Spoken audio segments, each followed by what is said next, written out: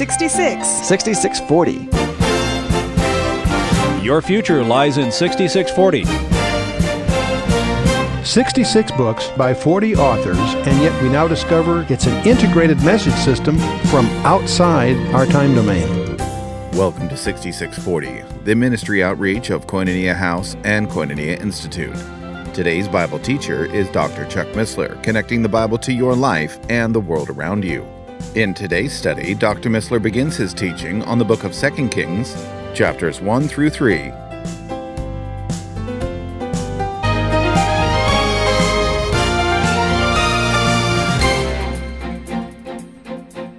We are in the book of 3 Kings.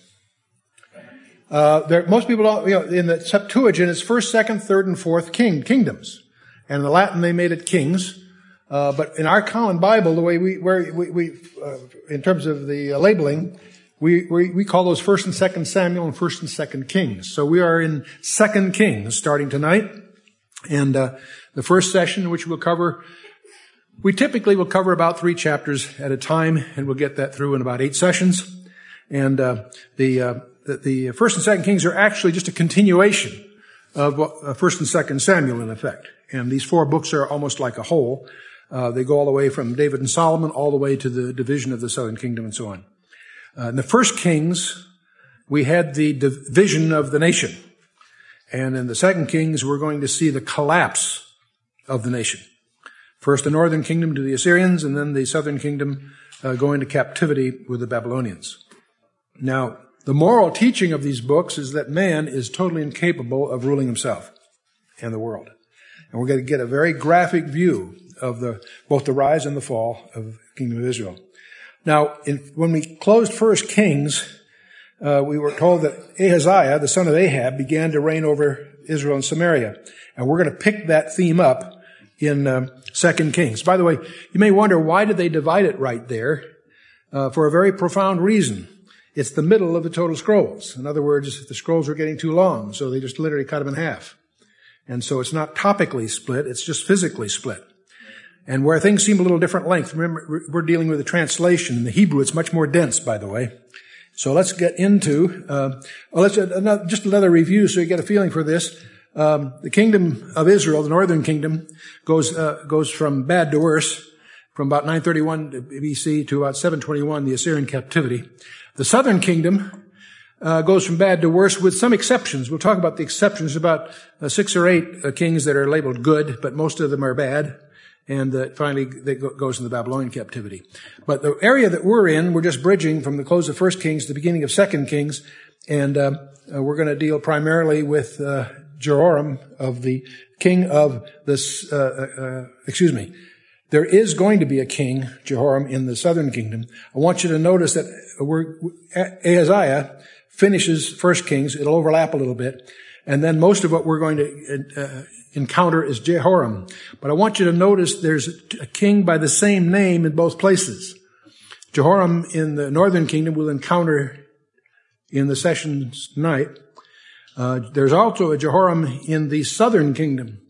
Some Bibles, to avoid confusion, transliterate the name Joram, Joram, in the one case or the other, to make it less confusing when you're reading. But pretty much from the context, you can tell pretty well which one we're talking about, and it shouldn't be a problem. But just be aware of the fact that there's 2 kings, one in the north, one in the south, with the same name, that overlap a little bit. And so let's go to 2 Kings chapter 1. And we're, of course, in the period of Elijah. In fact, closing his ministry, you'll see shortly. And Ahaziah is the king of Israel. He was the son of Ahab and Jezebel. Now, with parents like that, you can imagine how sharp he was. He was bad news. And so about this time, Moab rebelled against Israel after the death of Ahab.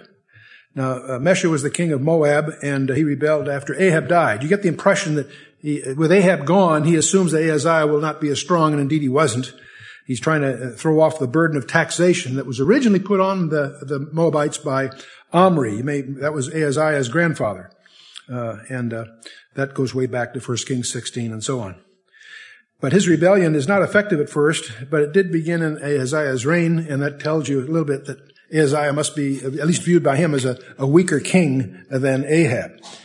In verse 2, Ahaziah fell down through a lattice in his upper chamber that was in Samaria and was sick. And he sent messengers and said unto them, Go and inquire of Beelzebub, the god of Ekron, whether I shall recover of this disease. Now, I don't know how he fell through the lattice. It's not an unreasonable conjecture. He probably was drunk. But in any case, Samaria is the capital of the northern kingdom. And he fell through some kind of lattice, fell sick, and he's not going to recover from that, it'll turn out. That'll turn out to ultimately be fatal. But notice what he does, though. He sends messengers to inquire of Beelzebub, the god of Ekron. Now, Ekron was a city of the Philistines. Beelzebub is one of the pagan idols. Baal just means Lord of. There's lots of different Baals. Beelzebub is probably, by the way, a mischievous mistranslation. Beelzebul is really the Lord of the dwelling, or the Lord of the chambers. But some copyist, probably very early, changed one letter, so it's Beelzebub, which means Lord of the flies. Now, whether they really worship flies is a little debatable. What it probably is, it was just a mischievous switch, but you'll find Beelzebub, of course, very prominent through the literature, and when you translate it literally, it means Lord of the flies. But in any case, he's the god of Ekron. Now, the main point here, though, is Ahaziah is looking for a prediction as whether he's going to recover from the sickness he got from falling through this lattice. He doesn't go to the God of Israel. He goes to a pagan god. One of the recurring themes throughout this book is God's indignation at being ignored, not giving his rightful place. And that's going to be much of what will happen. We will not understand unless we really appreciate that we serve a jealous God. He claims to be right in the middle of the Ten Commandments in Exodus 20. And we need to understand that. And so anyway, here's Ahaziah looking for some prophetic word of encouragement, but through a pagan oracle. The point of this is a direct challenge to God himself. And God takes offense. And unless you realize that, you really won't follow much of the things that will go on. But anyway, let's move on. But the angel of the Lord said to Elijah, we're shifting gears here. This term, angel of the Lord, by the way, should be familiar to you. It is generally viewed by most scholars as a Old Testament pre-incarnate appearance of Jesus Christ. You don't have to insist upon that, but if you do your homework, I think you'll find a lot of substantiation. Genesis 22, verses 15 and 16, clearly makes the angel of the Lord phrase an idiom of the Lord Jesus Christ before his incarnation in the Old Testament.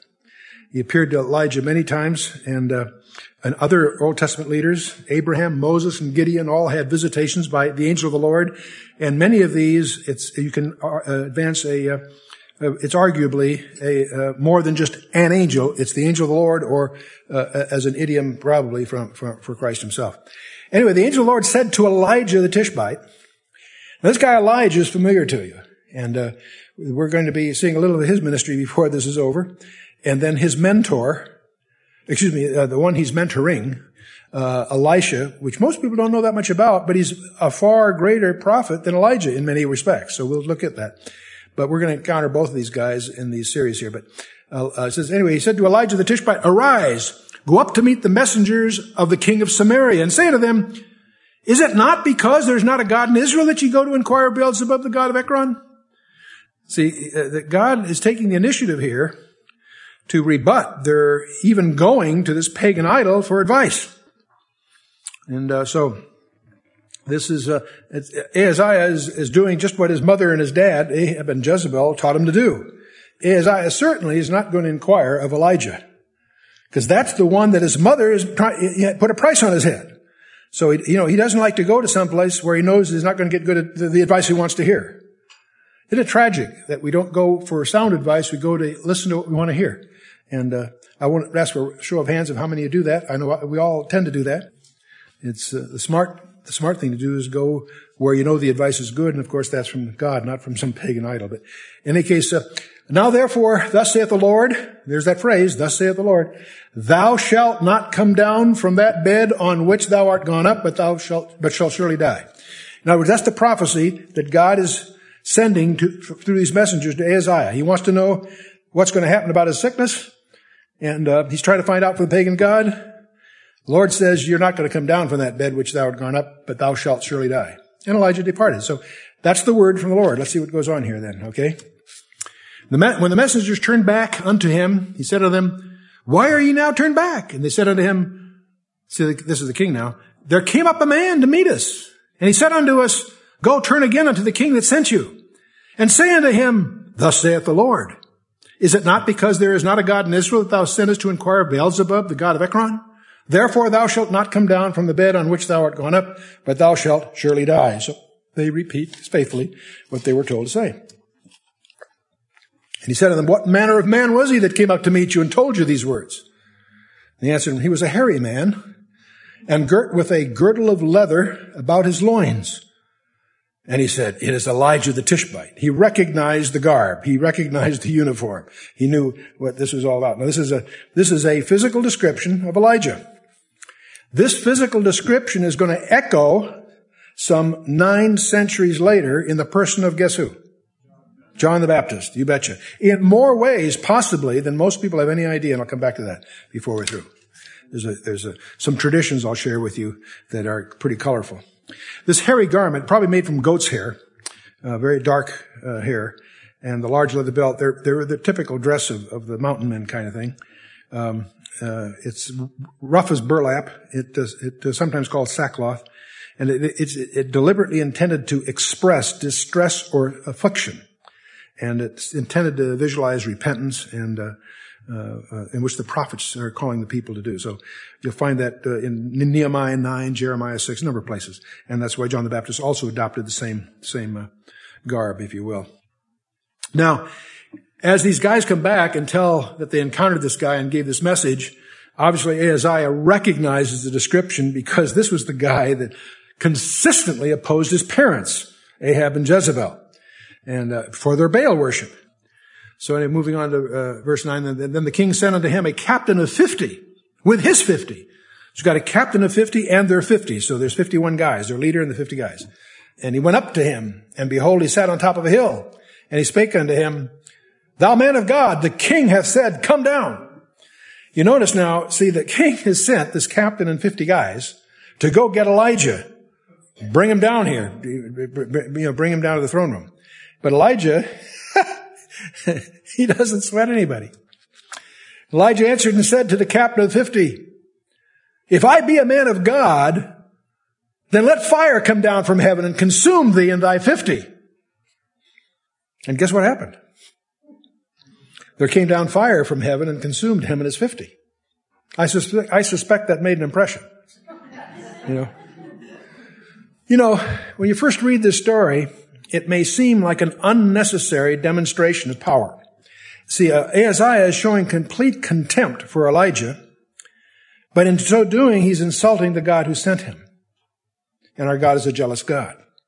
And he's going after this prophet like an outlaw and to drag him before the throne and so forth. You would think that these guys, seeing Elijah up on the hill, would be reminded when Elijah was on the hill at Mount Carmel a few chapters ago and had that incredible demonstration that we talked about in our previous sessions. And you think they'd remember. You think they'd have a little trepidation. But anyway, I started to say these guys made an ass of themselves, but that'll get to, let's move on. Verse 11. Also, he sent unto him another captain of 50 and his 50. So the first 51 guys got wiped out. So another captain with another 50 are sent. And he answered and said to him, O man of God, thus hath the king said, come down quickly. This guy apparently is a slow learner. Elijah answered and said to them, if I be a man of God, let fire come down from heaven and consume thee and thy 50. And the fire of God came down from heaven and consumed him and his 50. Well, there's a third guy who's been taking notes. And he sent again a captain of a third 50 and his 50.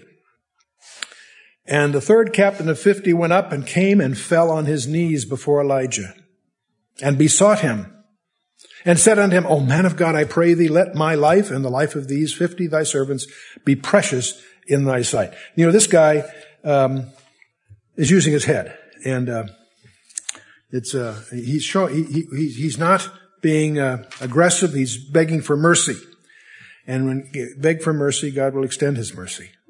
So we get to verse 14. Behold, there came down fire from heaven and burned up the two captains of the former 50s and their 50s. He's continuing, that's continuing the quote. Behold, there came down fire from heaven and burnt up the two captains of the former 50s with their 50s. Therefore, let my life now be precious in thy sight. And the angel of the Lord said unto Elijah, go down with him. Be not afraid of him. And he arose and went down with him unto the king. So the third guy handled it a little differently and survived the ordeal. And he said unto him, thus saith the Lord, forasmuch as thou hast sent messengers to inquire of Beelzebub, the god of Ekron, is it not because there is no God in Israel to inquire of his word? Therefore thou shalt not come down off that bed on which thou art gone up, but shalt surely die. So Elijah repeats in person to the king the prophecy that he actually had passed through the messengers a bit earlier. And by the time, this is about the sixth time that God told Elijah to go or leave and so forth. And I won't go through all the thing there, that's fine. But this whole incident is just like the Mount Carmel incident in terms of the lessons it's intended to teach, namely that God is in control, he is sovereign, and he guards that sovereignty very jealously. And verse 17, so he died according to the word of the Lord which Elijah had spoken. And Jehoram reigned in his stead in the second year of Joram, the son of Jehoshaphat, king of Judah, because he had no son. The one who had no son is Ahaziah that died. The grammar is a little confused the way it's translated. See, Ahaziah died. He did not have any sons, so his brother, Joram, takes the throne. But Joram reigns instead in the second year of Joram, the son of Jehoshaphat, king of Judah. Don't get confused. We're not going to be dealing too much with Joram, the southern kingdom king. Most of our narrative is going to be in the northern kingdom, so it shouldn't confuse you. It caused some confusion because Jehoram is the name of both of them. And I haven't adopted the convention that some Bibles do where they spell it differently to avoid the confusion, but let's just go on with it. Now, the rest of the acts of Ahaziah, which he did, are they not written in the book of the Chronicles of the Kings of Israel? So this, in a sense, in a logical sense, closes off where 1 Kings might have closed off. But we got what we've had so far is sort of a carryover from where we were before. But now we are in 2 Kings chapter 2, and this is the famous event of, you'll excuse the expression, the rapture of Elijah. And the word is translation by most people, but it's the same concept that we're going to be hitting head on here. This is when Elijah closes his ministry at the end. 2 Kings chapter 2 verse 1, it came to pass when the Lord would take up Elijah into heaven by a whirlwind, that Elijah went with Elisha from Gilgal. And this is the conclusion of Elijah's life. And the chapter will close with Elisha, his protege, being heckled by some hecklers. And he's going to show you how you bear hecklers before we're through. But it came to pass when the Lord would take up Elijah, and so that's sort of a preview of what's coming. Now, the Gilgal we're talking about here is not necessarily the Gilgal by the Jordan River. It's the Gilgal that's closer to Bethel, and it may be the modern Gila. It's about 7 miles northwest of the Bethel that we generally have on a map. But it's interesting that the Hebrew says went down to Gilgal. Now Gilgal is a higher elevation than Bethel, and it's in Ephraim near Shiloh. It's interesting.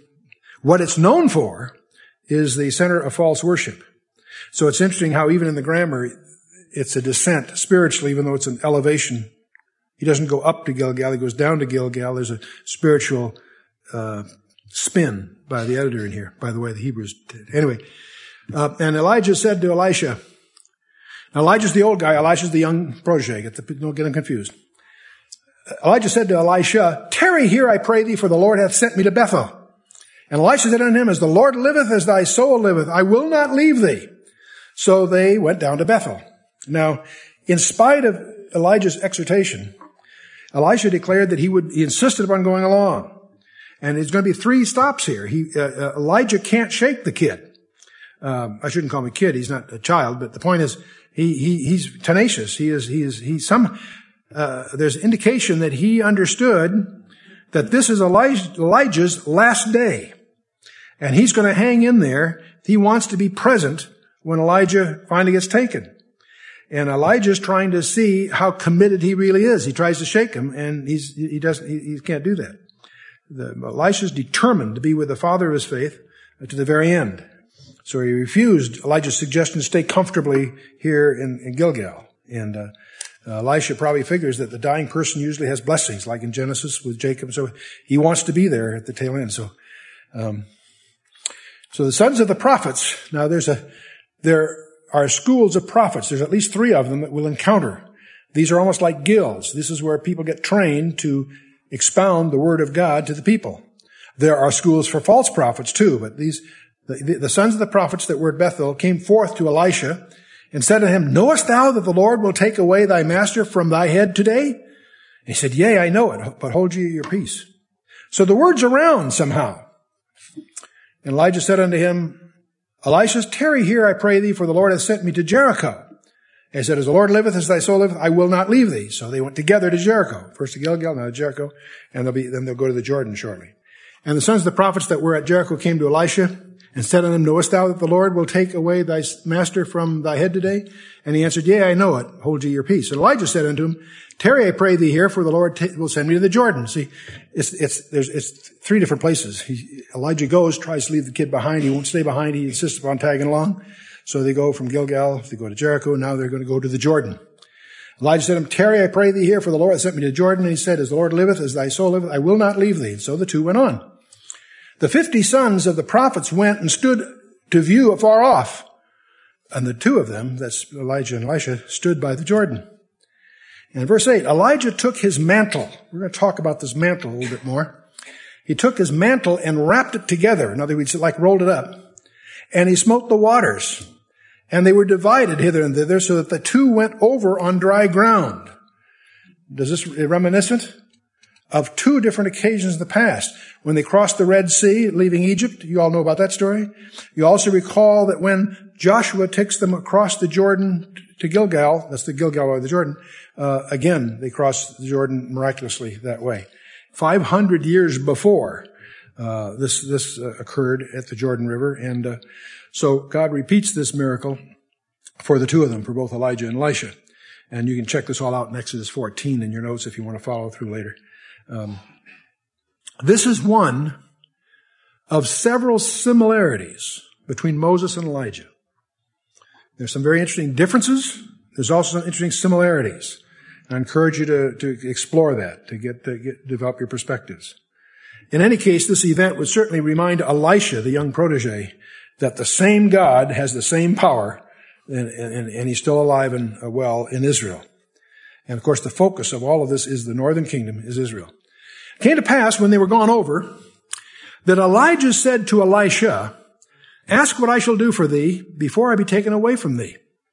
In other words, they mutually understand that this Elijah is on his way to be with the Lord. And Elisha said, "I pray thee." Now you have to understand his mentality. He visualizes Elijah as his father in the faith. Not literally his father, but in the faith. And so Elisha is sort of putting himself in the position of the firstborn. And the firstborn son always got a double portion of the inheritance. So Elisha said, "I pray thee, let a double portion of thy spirit be upon me." He's not asking for material goods. He's asking for something far more precious. Now here's Elijah, this incredible guy that we've, at Mount Carmel, called down fire from heaven, several times. And Elijah, you can tell he's Jewish. It's got chutzpah. I don't want what you've got. I want twice as much of what you got. That's, and so Elijah says, "Thou hast asked a hard thing." In other words, it's not up to Elijah to do this. It's up to God, of course. So he says, "Thou hast asked a hard thing. Nevertheless, if thou see me when I am taken from thee, it shall be so unto thee. But if not, it shall not be so." So it's up to the Lord, and he'll know whether he did or not. Does he actually see what's coming? Now, it's interesting. If we study the career of Elijah, there are generally regarded 7 major miracles that occurred. He stopped the rains back there in 1 Kings 17. He multiplied the widow's food, you may recall. He restored the widow's son to life. He calls down fire on Mount Carmel, you may recall, in chapter 18 of 1 Kings. Restores rain to the land, calls down fire on the soldiers, and divides the waters of the Jordan just recently. So that's 7 miracles that Elijah did. Elisha wants a double portion, right? Well, as you'll discover when we get through Elisha, there are 14 of them. Twice as many. He got his double portion. And we won't go through them here because we'll go through them one by one, and we'll review these when we get through into chapter 6. But we've got 14 of them. So Elisha, probably less well known, but in many respects a greater prophet than even Elijah. And so let's move on. For 2 Kings chapter 2, verse 11. It came to pass as they still went on and talked that behold, there appeared a chariot of fire and horses of fire, and parted them both asunder. And Elijah went up by a whirlwind into heaven. And Elisha saw it, and he cried, my father, the chariot of Israel and the horsemen thereof. And he saw him no more, and he took hold of his own clothes and rent them into 2 pieces. You've been listening to 6640, the ministry outreach of Koinonia House and Koinonia Institute. Today's Bible teacher was Dr. Chuck Missler, teaching through the book of 2 Kings. For a complete listing of resources available, please visit khouse.org. You can also call us on 1-800-KHOUSE-1. To learn more about Koinonia Institute, visit koinoniainstitute.org. Thank you for listening to 6640 and for your continued prayerful support of this ministry. Until next time, as we continue this series, may God bless you with the knowledge of His Son, Jesus Christ, as you study His Word.